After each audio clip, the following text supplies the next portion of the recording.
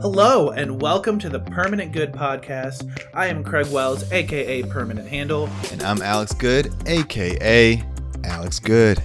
Alex, I don't want to do the intro this week. I don't want to do the intro. I hate doing intros. That's why I just don't talk until I'm like, okay, he says something. But I'll do it.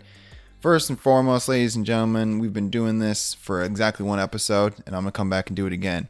I'm going to introduce a segment I like to call My Apologies for Last Week. And this week, I'm not apologizing for anything. I got nothing to apologize for. Craig, thank you for saving my career, cutting out all the nonsense that had no business being in there. If you see our last episode, you hear a little bleep in there. It's not that you guys can't handle it. You guys do the most. You support us no matter what.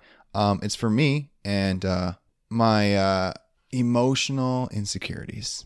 I was scared that maybe one day this is going to come back to bite me in the butt. And, a lot of people say, hey, if you don't have anything good to say, don't say it at all. I say crazy things, double down. And if I don't like it, then Craig cuts it out. Because here's the thing. If we followed that logic of if we don't have anything nice to say, don't say it at all, we wouldn't have a podcast. Yeah, we wouldn't be able to watch any of these movies. No movies. Hey, Enola, bro, I would have to have watched another movie. Good grief. But thank you for joining us. We appreciate you coming back. Make sure to subscribe so you can catch us on every single podcast when that comes out. And subscribe on every podcast platform. Like, I know most of you guys listen to Spotify, but if you just want to put us on in the background on Google Podcasts and First of all, I'm not going to assume all of you listen to us on Spotify because I know most of us listen to Spotify because I have access to the statistics. Well, listen, first of all, data isn't real. We all know this. Fake news. Can't believe statistics anymore. Follow your heart. Follow your emotions. I am an Apple Podcast person. My wife is an Apple Podcast person. So you all Apple Podcast people. Because this is not a broke person podcast. We all got iPhones. We all got that money. If you make minimum wage, this is not the podcast for you. I'm recording on a TV tray. Hey, let's get one thing clear. I'm recording on a TV tray right now. So if this is not the broke person podcast, I need to not host this podcast anymore. My laptop is on 3 board games right now, but one of them is Monopoly because I don't mess around with my money. So yeah, thank you for supporting us. Thank you for following us, interacting with us on social media. Thank you for sending us messages, letting us know how long the last episode was. We appreciate your feedback. We're going to be sure not to listen to it, but know that we heard you. 3-hour podcast coming your way. Yeah, we're definitely going to come out with a marathon episode. It'll start at 8 o'clock in the morning, finish 8 o'clock in the morning, and you guys can just be along for the ride. If you have any ideas for improv segments, middle segments, one-hit wonders, remember, improv segment is something that we use our improvisational skills on, or lack thereof. Middle segment in case you needed somebody to mansplain improv comedy to you. Hey, in case you didn't know what the last 5 letters of improv were, I got you. Middle segment is something that we have to prepare a little ahead of time, little less winging. So if you have a good idea for that, and then one-hit wonder, make sure it's a garbage idea. So if it doesn't work, it's never coming back anyway. So we'll take all 3 ideas. If you don't have any ideas, well, that's why you're not on the podcast. Craig, back to you. I'm just going to let this sit for a little bit. Hey, audience, I just want you to think real hard about that long lecture that you were just given. For no reason, really. Listen, I'm the stepdad you never wanted. That's me. Hey, do you know how that guy who makes fun of your biological dad, and this is your mom's 3rd boyfriend thinking about getting married, who doesn't treat you with enough respect because he thinks he only needs to get the respect of your mom? That's me. I'm that guy. The guy who has been in your house for maybe 2 weeks and is already telling you stuff to do. That's me. But eventually, the guy that stays over one night and thinks that he has control of the TV 24/7. That's Alex. Yeah, that's me. So if you don't like that, then you're probably perfectly normal and healthy. If you're I kind of like this guy, he makes me feel kind of way, see somebody. Once Alex takes a shower in your house, it's game over. He's moved in. Yeah, game over, man. Your house is my house. And my house is definitely not your house. That's why Alex has never showered at my house before. And he stayed at my house for weeks on end before. And it's not because I don't like showering, even though I don't. It's because I don't let him, because I know the consequences. Correct. All right, now that we have that nonsense out of the way, do you want to talk about a movie? Yeah, let's talk about a movie. What was our movie this week, Craig? Before we talk about the movie this week, let's talk about the movie next week, because we missed it 2 weeks ago, and we almost missed it again last week. So I'm going to get ahead of it, and next week's movie is Hubie Halloween. That Adam Sandler Netflix Halloween movie. Because we looked at all the fantastic, spooky, scary, skeleton Halloween movies, and we decided none of those. The Adam Sandler one, please. Thank you. Yep. Catch it on Netflix for all you homies who didn't want to go out and, catch COVID at a movie theater. We're looking out for you, man. That's how much we care. As your stepdad, I care. As your stepmom, I care more. Well, we both can't be step parents. That's literally not how this works. You're the mom. I'm the stepdad. That makes sense. I think that makes sense. I'm as I like to say, I'm here for a good time, not a long time. So when catch me on my next podcast after Craig fires me and replaces me. So anyways, what was this week's movie? This week's movie was Train to a Korean City. Didn't know you spoke Korean. Yeah. So if you want to skip the movie conversation, as always, we'll have a time code here for you to skip ahead if you'd like. And that time code is presented to you here. Time code 3202. This time code is presented to you by AT&T. What's in your wallet? You kind of meshed a few together there. No, I didn't. State Farm. Are you in good hands? I'm trying to get sued by as many corporations as humanly possible. McDonald's. Auto Parts. Disney. Drink responsibly. All right. So Train to Busan was a zombie movie. Yeah. I say that like I was surprised. I wasn't. I knew what I was getting into. I did not. It was a 2016 Korean film. Whole thing in Korean. Yeah, this raises my number of Korean movies watched from 1 to 2. You and me both. So, listen, let's get this out there right away. I do not remember any of the characters' names, and even if I tried to look them up on IMDb and pronounced them, I wouldn't even remember who I was talking about. So I'm just going to refer to every character as their written archetype. So, there's going to be dad and daughter, and then there's the door dad, and then there's the pregnant wife, who is the wife of door dad. Okay, I got you guys. Yeah. And then there was, ethical misconduct, and the train conductor. Yeah, that's pretty much everyone important. And then you got baseball player, girlfriend, and the baseball team.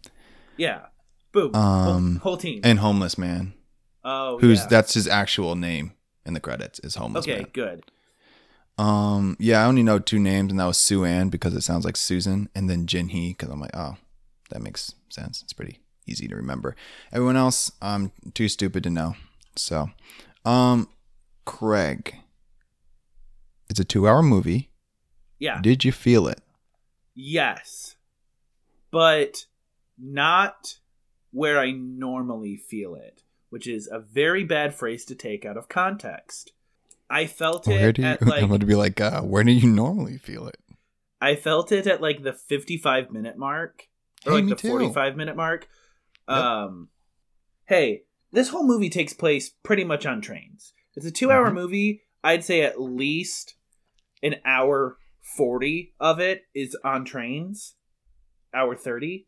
And listen, I've played Resident Evil 0. I know that there are only so many things you can do on a train. So I was interested to see what they did with this to make it interesting. What a niche reference you made, dude. Yeah, thanks. But yeah, so they don't stay on the same train for the entire movie. And so when they transfer from train 1 to train 2, I'm like, okay, how far are we in this movie? Oh, there's still an hour left? Interesting. Oh, yeah. So that's what I literally got to that point. And I was thinking, how are we gonna make this longer? Because there's not a lot of train.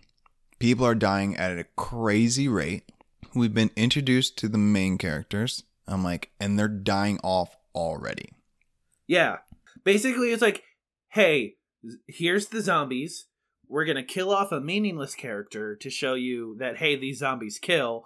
And then we're going to kill a lot more people. A lot of people. And these are not the slow zombies. Okay. So I'm trying to think of just general notes I can talk about. Well, first of all, I've never seen a movie filmed so long on a train since Snowpiercer and possibly The Commuter with Liam Neeson. People have an obsession with trains. Also, what's that one with Johnny Depp? Orient Express? Yes. Bro, what are we doing with trains? Trains are cool. I've ridden like one train in my entire life. Okay, but yeah. So, I mean, I got about halfway through the movie. I'm like, oh, trains are this movie. And then I remember, oh, it's Train to Busan. It makes sense. Holds up. I'll allow it.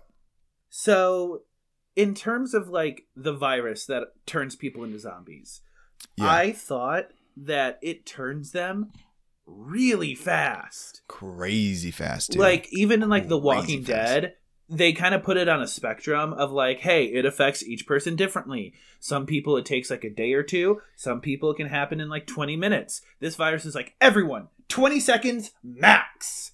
20 seconds max. Unless you're a main character, then you'll hallucinate. Possibly you'll be able to talk while you're doing it. If you're a main character, everyone else, you're going to die you're going to die and come back before you hit the ground. But I think that this movie did a very good job at working with what little it had in terms of like setting. Yeah. Absolutely. It definitely uses the train to its maximum capacity and maybe even a little bit past that. I'll tell you what. Here, let me start out with saying I don't know whether or not I have more good things to say about bad things. But the bad thing is, for me, is everyone in this movie is the slowest people I've ever met in my entire life. No one, when they're scared, everyone in this movie, okay, so everyone's familiar with like fight or flight or freeze, right? Every person in this movie is a freezer. Maybe one dude is a fighter. 9 times out of 10, freezers. Hey, you're going to watch this movie and you're going to be like, run, do something, move, go faster. They can't hear you. Do something, move. Don't stand there. And you're going to do it the entire movie. You're going to be like, do something, dude. Yeah, I think characters' reactions is probably one of the biggest gripes about this movie. Yeah, I'm just like, are you scared? Oh, you're scared? Then fight or run. Do something about it. This whole freezing thing, okay, I'm like, it makes sense that some people freeze. I totally get it. But it can't be every single person. Yeah, when you have like 10 or 12 characters that are in a fight or flight or freeze opportunity, just like statistically speaking, all 12 of them cannot be freeze people. Right. Dude, every time... Oh, dude, it annoyed me so much. I want to get back to the beginning of the movie. So, beginning of the movie. So this is the dad and the daughter and I think, was it the nanny? The dad's mom? I think the nanny. An elder. Okay, the nanny. Or I could be wrong. Yeah, who knows? Yeah, and yeah, pretty much. So I want to talk about like right when they get on the train.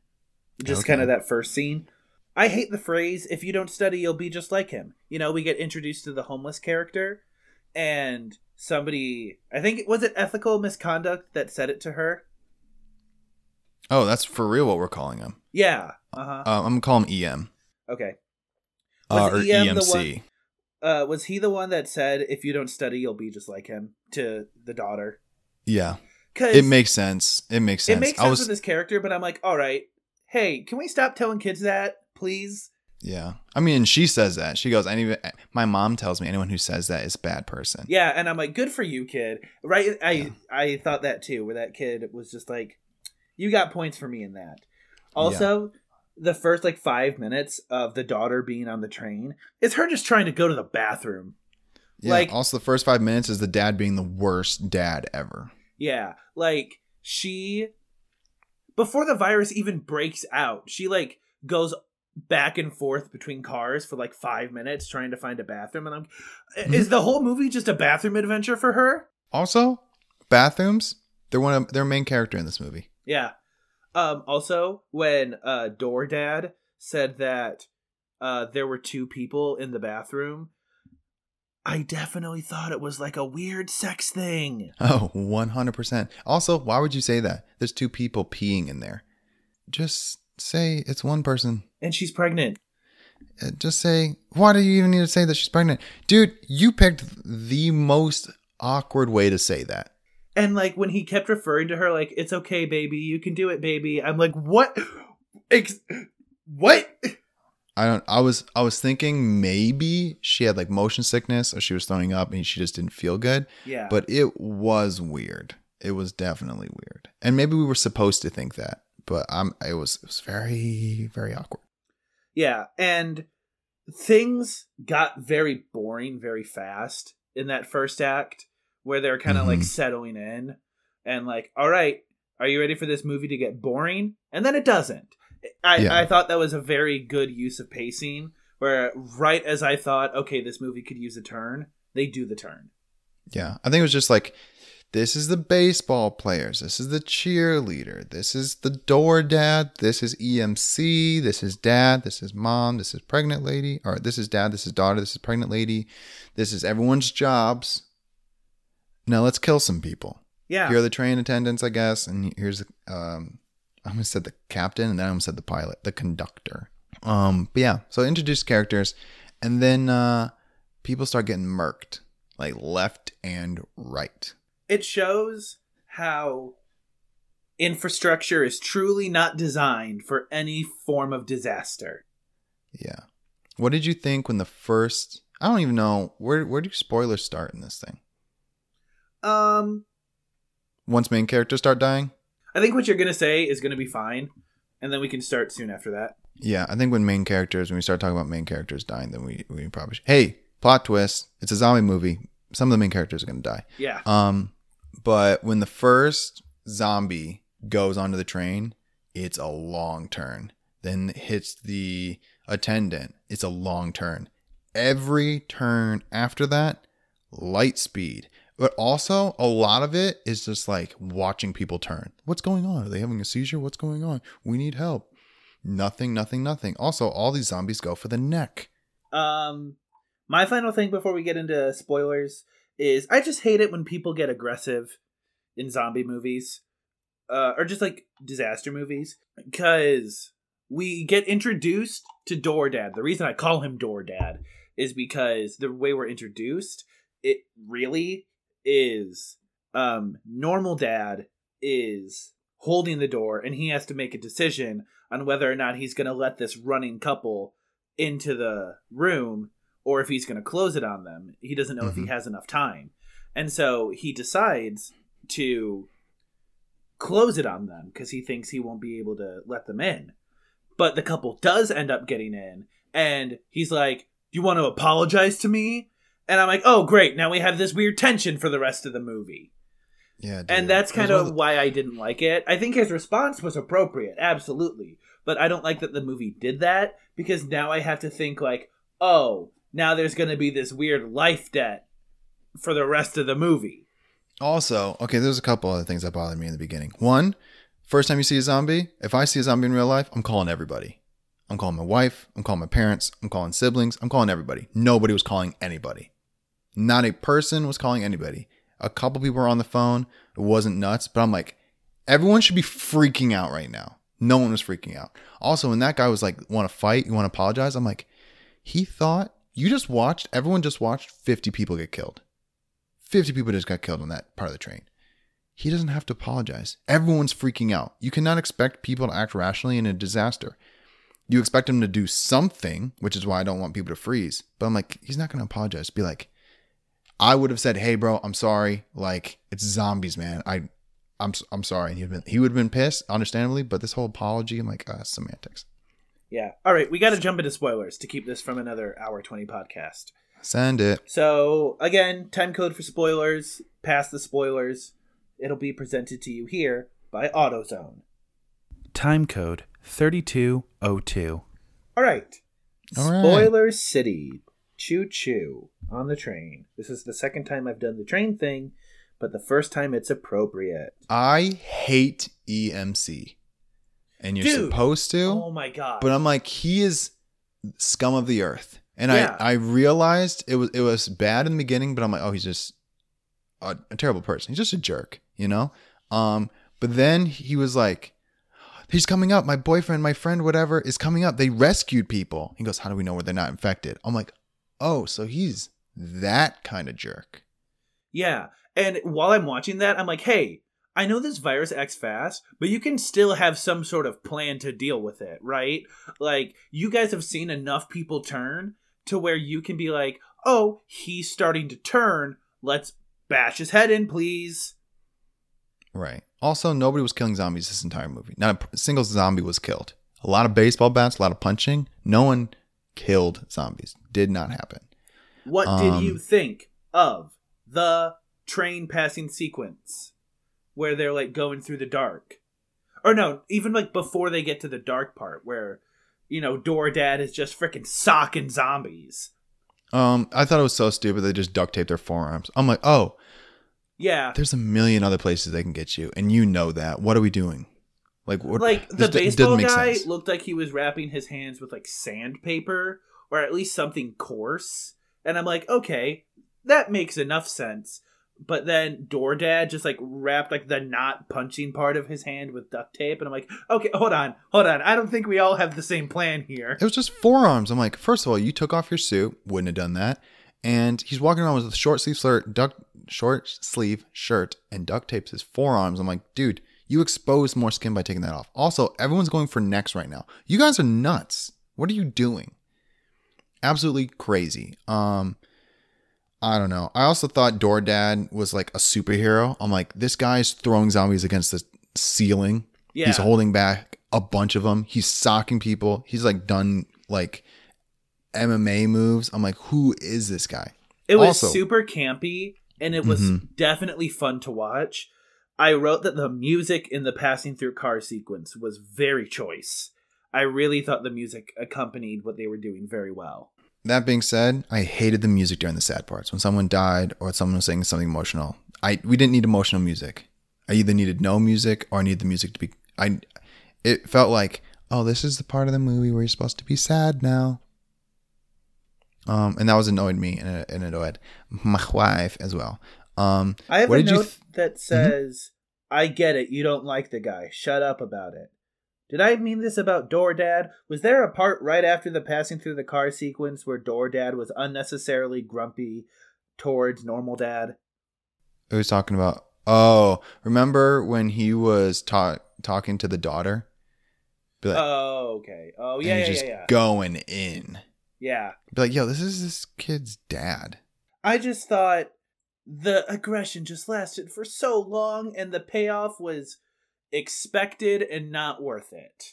Yeah, 100%. What'd you think about don't worry, when we get to this Korean city, the military's going to be there and we're going to have to quarantine. Make sure to go to the east side and separate from everybody else because I have a contact with the military. I thought it was an unnecessary complication. Even because it never pays off, right? Nope. We do not get the payoff for that setup. But even while we thought we were getting a payoff, I'm like, I could tell this is an unnecessary layer to this movie. And there's a lot of unnecessary layers to this movie. Like when normal Dad finds out that, you know, his business caused it and he had a hand in it, didn't care. Also didn't understand it. I'm like, it's loose. It's like, it's our fault. It's our fault. And I'm like, wait, how? What? Did you invest in them? It doesn't make any sense. Also, the homeless person being like, they're all dead. They're all dead. I'm like, oh, this guy knows something. He might be homeless, but he's not crazy. And then I realized, oh no, he's just homeless and crazy. No payoff. Like, oh, he doesn't know anything. He just knows what everybody else knows. Yeah. There was a lot of unnecessary layers I didn't like. When they do the whole sequence about like, okay, we're going to be in this tunnel for 2 minutes. We got to make sure that it counts. And like, we all get across. And if not, we have another tunnel that's about 2 miles long. And then none of it matters.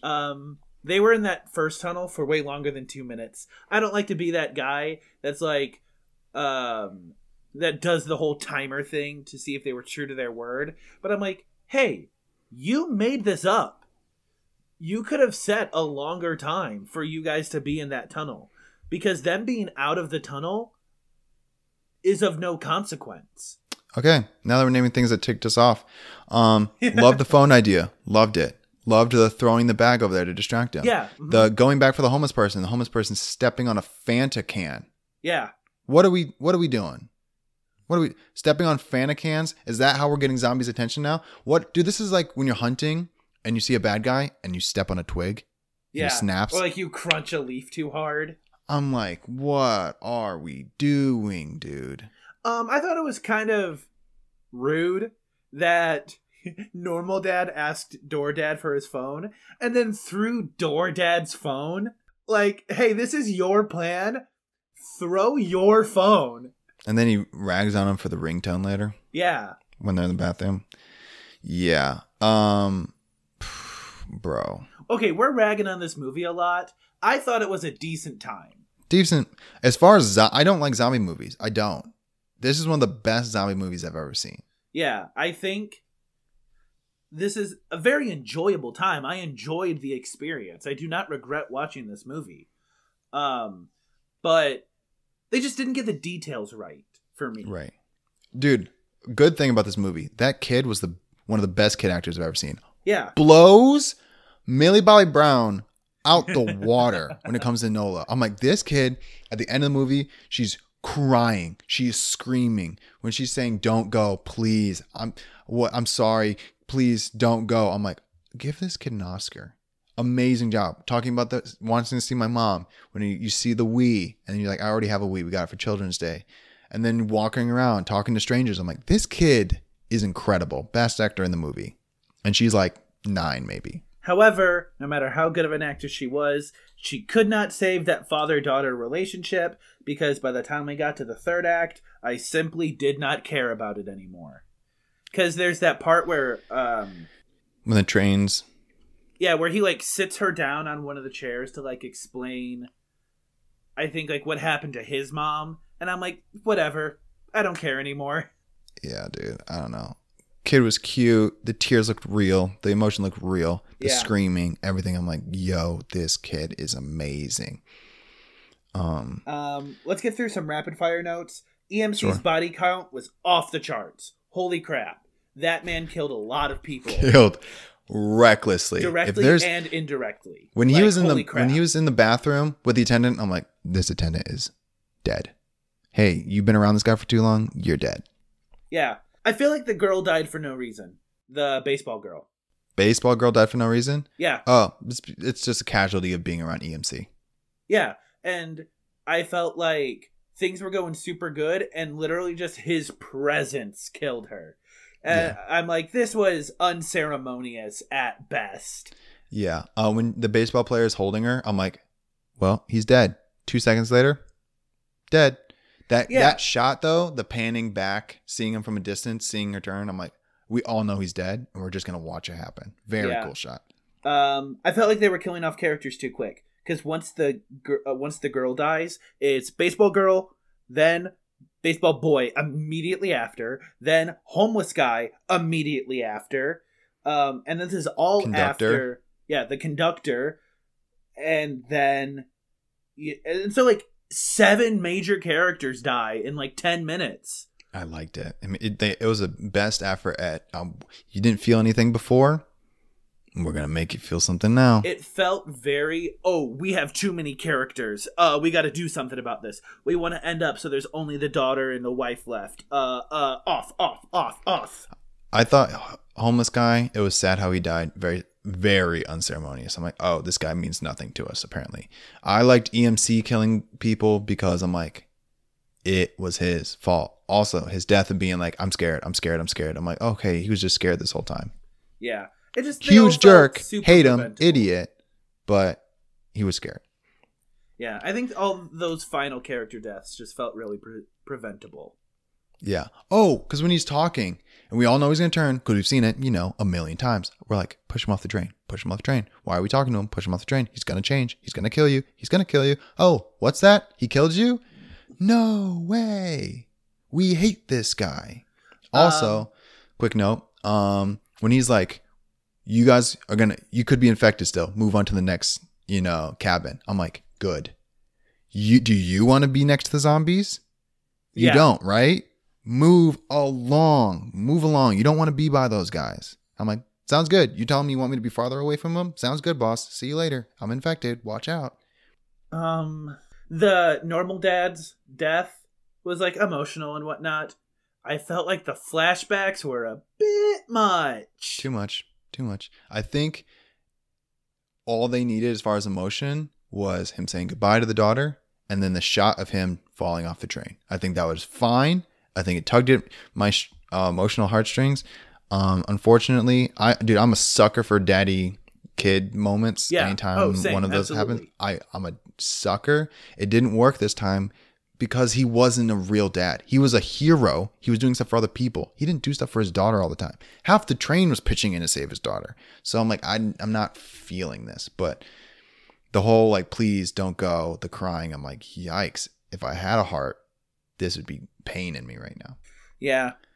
My final thing, I kind of feel like the daughter and pregnant wife should have been bit at the end purely because of how loud she was singing.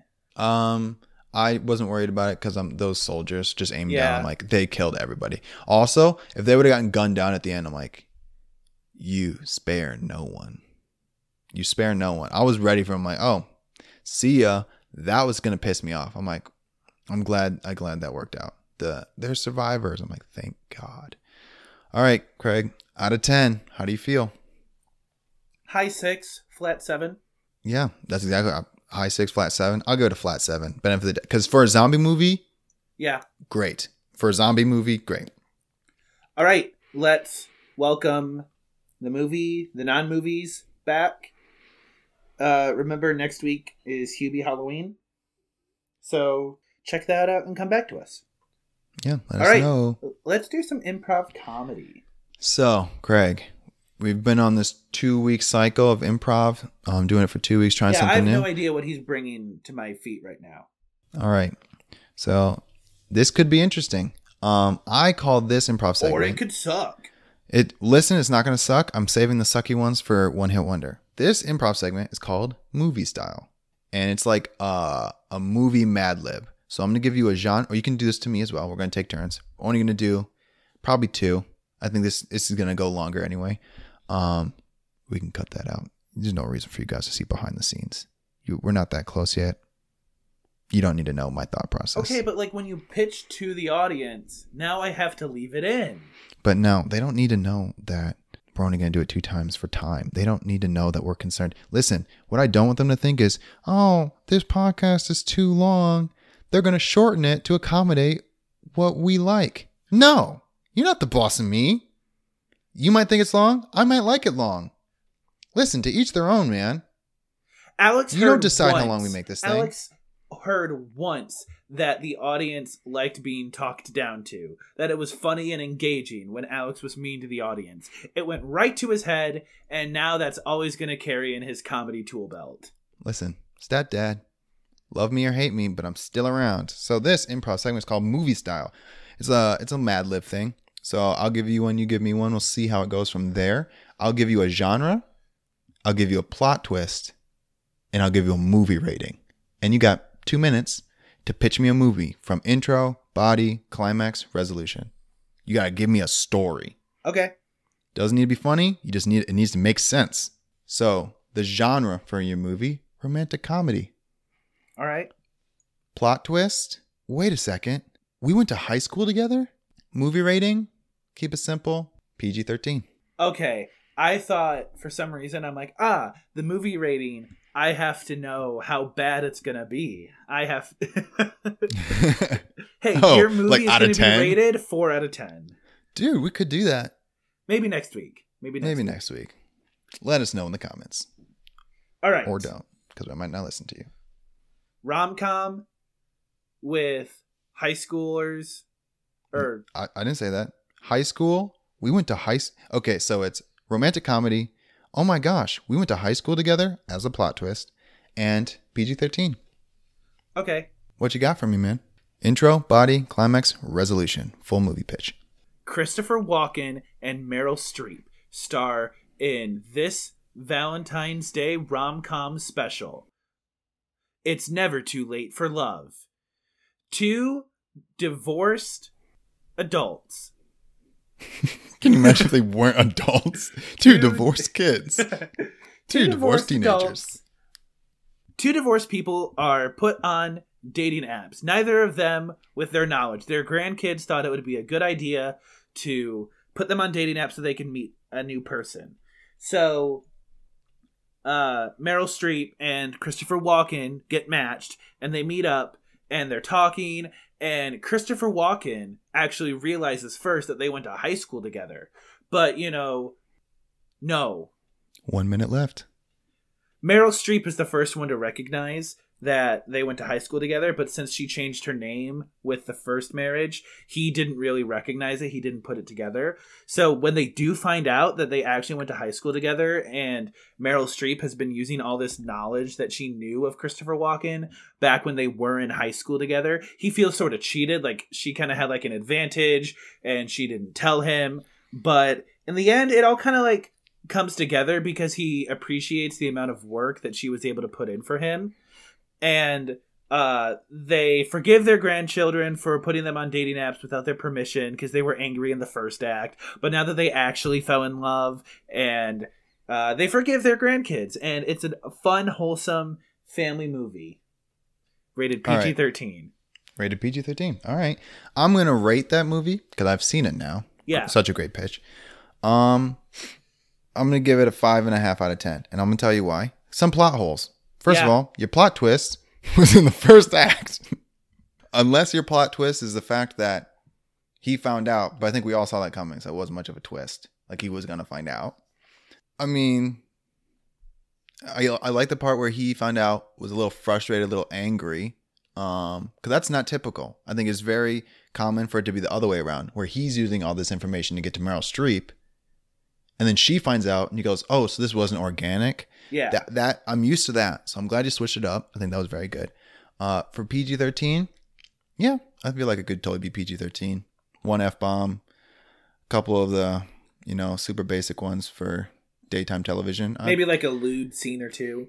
Yeah. Oh, there would absolutely be a comedy scene. There would be like a comedic relief scene where Christopher Walken and Meryl Streep like hook up for the first time, and they make comments about old skin, and like people make gross comments about it. Like that's gonna be the PG-13 rating. Yeah, right there. and I mean it's gonna be PG-13, so you might like see a butt, Christopher Walken's, or there's gonna be awkward kissing, stuff like that. But yeah, I'll give it a 5, 6 out of 10, something like that, 5.5.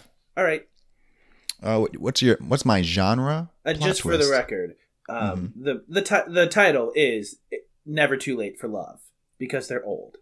Get it? Never Too Late for Love. Get it? I mean, I don't think there's no double entendre. I think we all get it.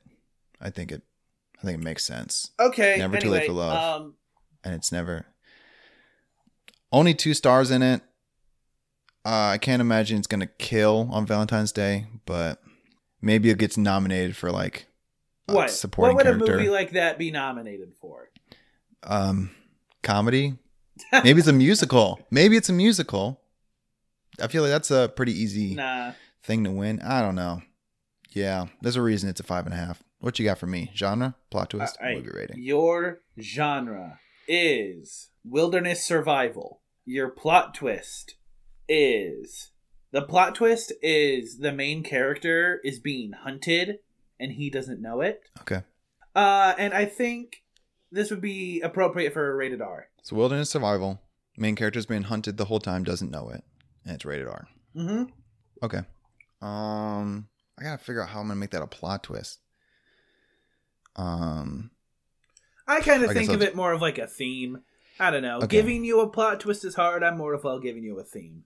I'll take the plot twist. I like a challenge. All right. Christian Bale, Hugh Jackman are hunting buddies. They met because they both coach their son's baseball team. And they realized that, after a couple of family dinners, team dinners, pasta nights and whatever, that they're both big enthusiasts for hunting elk in Wyoming and Montana. So they leave the LA suburbs and go up to Wyoming for a hunting trip. And while they're there is a hunting accident between them and other hunters. And Hugh Jackman gets shot in the knee. And then the other hunters, scared that there was going to be some legal consequences or something crazy was going to happen, they just leave. So they're abandoned. So it's just Christian Bale and Hugh Jackman trying to get back to civilization, and Hugh Jackman is quickly bleeding out. They have a couple things for him to survive, but it's not working. So they're struggling. They get lost. They don't have a good GPS. They had a map. And then towards the end of the movie, you find out that a mountain lion has been following the tracks, smelled the blood, and a mountain lion has been following them.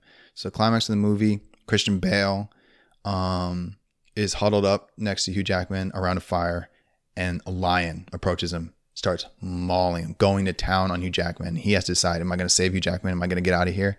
He wrestles the mountain lion, comes away injured. Turns out they're only a mile or two away. Someone else sees the fire, saves him.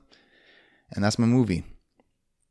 I'm going to call it Hunter's Demise. All right. And I'm going to give this movie... Is this movie Oscar bait? It's reminiscent. I'm getting the same director as Revenant. Okay. If it's the same director, then I think people are going to tell that it's Oscar bait, and it's probably going to get like a 7.3, 7.4. Yeah. I think that a lot of people are going to be like, oh, because one of those things that we got Hugh Jackman because DiCaprio dropped out because he was filming something else. Then like, well, geez. And we went through like 2 or 3 directors because we were trying to get this guy. He said he couldn't do it. So we got somebody else, and he said we could sign on. It was a mess, really. And cinematography is great.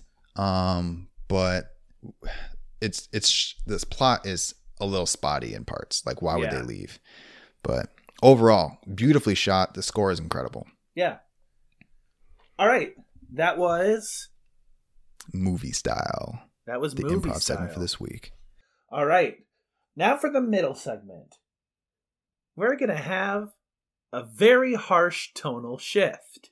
So, while this podcast is still in its infancy, I think something that we've kind of had a lot of discussion about internally here behind the scenes is like trying to figure out what we want the tone of the podcast to be, like how edgy do we want to make it, do we want to present ourselves as characters or not? You know, what's the pace of this podcast? You know, what's the theme, really? Sure. And we're still figuring it out. But I thought it would be nice for me, at least, and maybe it'll be nice for you, to just kind of like be genuine and kind of like open a little bit up. And so... Oh, for real? Yeah. Well... It's going to be mostly me. Okay. Whew. Dude, I thought I was going to have to tell people where I live or something like that. So this week was kind of a roller coaster in terms of like mental stability and mental health and whatnot. And I recently discovered this poem that I really like. And I found this poem from another podcast. The podcast is called Wonderful. And one of the hosts... graduated with like a creative writing degree. So she has a lot of knowledge about poetry. And so she brings it to her podcast a lot. And this one really resonated with me. So I wanted to share it with you and the audience. And you'll understand why in a minute. So this podcast, it's printed in the New Yorker. That's where I'm reading it. It's called A Primer. And it's written by Bob Hycott. This is a primer. I remember Michigan fondly as the place I go to be in Michigan. The right hand of America waving from maps, or the left pressing into clay a mold to take home from kindergarten to mother. I lived in Michigan 43 years. The state bird is a chained factory gate. The state flower is Lake Superior, which sounds egotistical, though it is merely cold and deep as truth. A Midwesterner can use the word truth, can sincerely use the word sincere. In truth, the Midwest is not mid or west. When I go back to Michigan, I drive through Ohio. There is off I-75 in Ohio a mosque, so life goes corn, corn, corn, mosque. I wave at Islam, which we're not getting along with on account of the towers, as I pass. Then Ohio goes corn, corn, billboard, goodbye, Islam. You never forget how to be from Michigan when you're from Michigan. It's like riding a bike of ice and fly fishing. The Upper Peninsula is a spare state in case Michigan goes flat. I live now in Virginia, which has no backup plan, but is named the same as my mother. I live in my mother again, which is creepy, but so is what the skin under my chin is doing. Suddenly there's a pouch like marsupials are needed. The state joy is spring. Osiris, we beseech thee, rise and give us baseball, is how we might sound were we Egyptian in April, when February hasn't ended. February is 13 months long in Michigan. We are a people who by February want to kill the sky for being so gray and angry at us. What did we do is the state motto. There's a day in May when we're all tumblers, gymnastics is everywhere, and daffodils are asked by young men to be their wives. When a man elopes with a daffodil, you know where he's from. In this way, I have given you a primer. Let us all be from somewhere. Let us tell each other everything we can. So, if you don't know this about me, I lived in Michigan for 20 years. And then I moved to Virginia. So, when I was really struggling to find kind of like something I can relate to, you know, a little piece of me, hearing this poem was kind of exactly what I needed when I heard it for the first time. Just kind of this guy's experience. It's just like, yep, driving back is mostly Ohio. There's a lot of corn. You know, February is just winter forever. And I think this is one of the first times that I've like genuinely related to a poem. So I wanted to share that with you and the audience. Do you miss Michigan? I think I miss how I felt in Michigan. You know, because Michigan was high school and the good part of college. So I think I miss those eras. I don't know. I think about this a lot. If I was given the opportunity to go back to Michigan, I don't know for sure if I would. Right. I mean, I was there for 18 years. So I've been out of it for 25. I mean, whoa, that makes me very old. I've been out of it for 5. 23 now, quick maths. And I just associate it with just family because that's where I'm from. That's where Macy's from, my wife. So like we just go back there, and that's where my nieces, my nephew, my family is. I do associate it with high school, but a lot of it is just like living in other places. People act different. Midwesterners act different than California people, act different than Texans, act different than East Coasters. So I don't necessarily miss Michigan. I do revere a lot of the memories I have, and I miss the people in it. But I kind of like that the beginning part of my life, I have a location I can associate with that. And then I have a quick transition of this is my next part of my life. I'm physically in a different place. Yeah. So when I go to those places, I associate it with a different part of my life. So I really respect that about Michigan. Yeah. And that is us opening up and being genuine. Take notes because it might never happen again. Yeah. If you ever catch your stepdad opening up, they're probably getting a divorce. So that'll be the last time you hear me and your mother open up because can't be doing that all the time. So our last segment, The One Hit The Wonder, is going to be called Worst Case Scenario Pod. Or worst case scenario, but worst case scenario pod. Worst cast scenario pod. I'm sorry. Worst cast scenario. No, worst cast scenario pod. It's got to be a stretch. It's got to be bad because it's never returning. So This is our time to hit it hard. So basically, I play this game by myself all the time. It's called, in my head, How Fast Can I Ruin Someone's Life? So you and I are going to play it together. We can do a character in a movie, a celebrity. I also have this game. It's just called Anxiety. Oh, nice.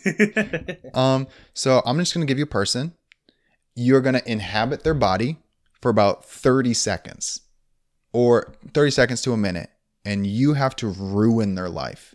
Because when they get their body back, they're going to have to deal with all the consequences you have, right? And the goal is to do permanent damage. You cannot commit felonies, and the goal is not really to get them into prison. It's just to ruin where they are in life. Yeah. Make them regret waking up each day. Yeah. Be like, oh, this guy took over my life for 60 seconds, and I can't live my life the same for the next decade. That's what we're shooting for. Worst cast scenario pod. I will go first if you would like. Any celebrity, character, made up person, just you or me, whatever. I want you to ruin your future child's life. Okay, I'm ruining my future child. Don't know the gender yet, so we'll say it's a guy. What age am I inhabiting his body to ruin him? 14. That's hard, because here's the thing about being 14. If I can't commit felonies, there's not a lot of stuff that sticks on a 14-year-old. Would it be easier if I said 16? I don't want it to be easy, Craig.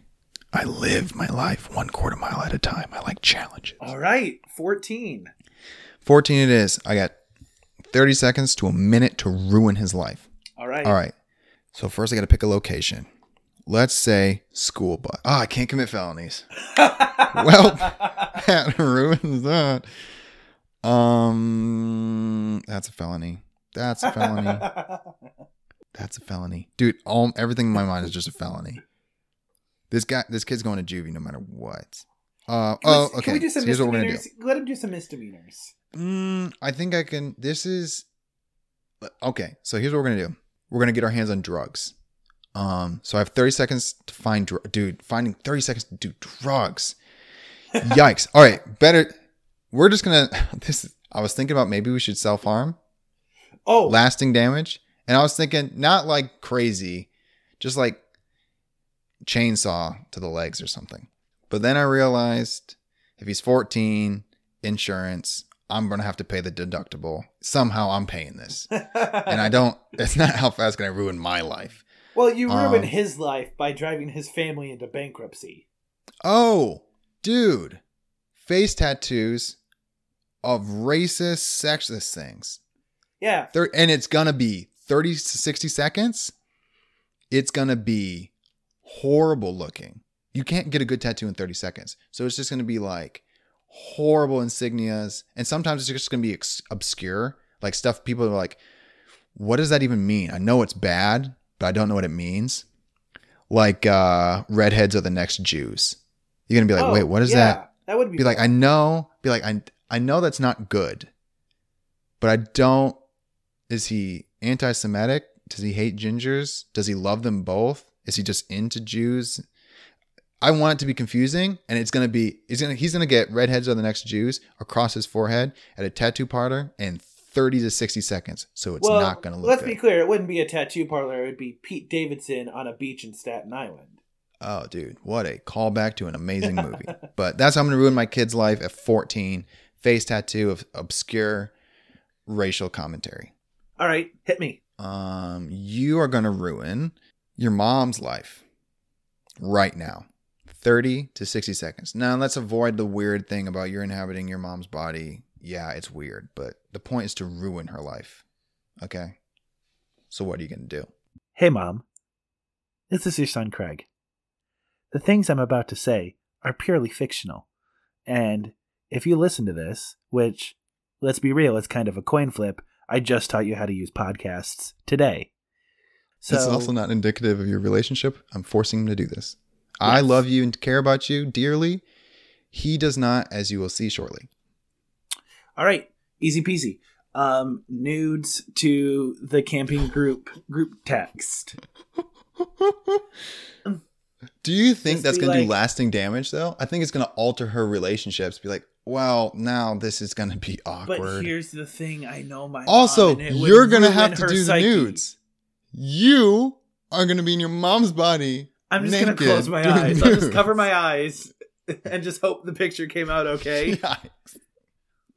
There's no way you're getting out of this without being scarred. Yeah, I mean, this is just like me chopping my kid's legs off. I'm going to have to pay for this. Listen, we're already a doors open family, more so than I care to be. So this was coming at some point. All right. That's a one-hit wonder worst case scenario pod. Worst cast scenario pod. We're not coming back to that ever. And No. you know why, right, Mom? So, signing off. Remember to watch Hubie Halloween.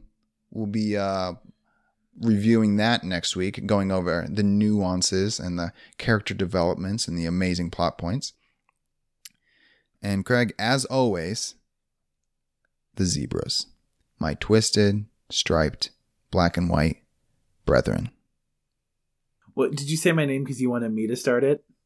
I mean, I just gave an amazing intro, so I was hoping you would take it from here. Okay. Because we both care dearly and so much. Our heartfelt contributions, donations, fundraisers, foundations have gone to the zebras. And I thought you might want to say something, but maybe I was wrong. Maybe you don't care at all. So last week was the memorial service for Marty.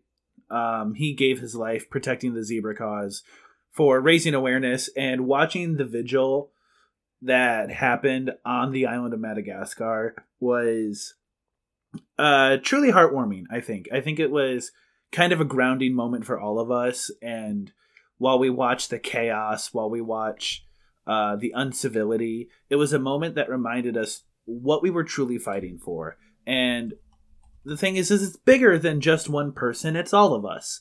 And seeing all of us there together to honor a legacy, to honor a movement, to honor a person, to honor a zebra was probably the most important part of this whole event. And honestly, it's probably going to be the thing that's written down in history books. Thankfully, I mean, his cousin, Stripes, formerly known as Racing Stripes, said some... How many zebra movies are there? We need to figure this out right now. How many zebra movies can we reference? I'm sorry. I thought I could hold it together, but I think... I'm sorry, can you say something? I think after your middle segment, opening up a little bit, talking about Michigan, I'm reminding myself about the amazing times I had watching Racing Stripes and seeing him perform as an athlete and as an icon, and seeing him say those kind words about Marty. I think it really brings to the forefront the issue of the zebras. And if you didn't feel something when you gave that eulogy, I don't know what's wrong with you. So hopefully you contribute. Hopefully you can, at a minimum, post on social media, hashtag think of the zebras, because we need to have Marty in our thoughts. He was a huge leader in this movement. And hopefully we can make some progress moving forward. Anyway, check back with us next week for Hubie Halloween and more zebra updates. I am Craig Wells, aka Permanent Handle. And I'm Alex Good, aka Alex Good. Signing off. See ya. Bye.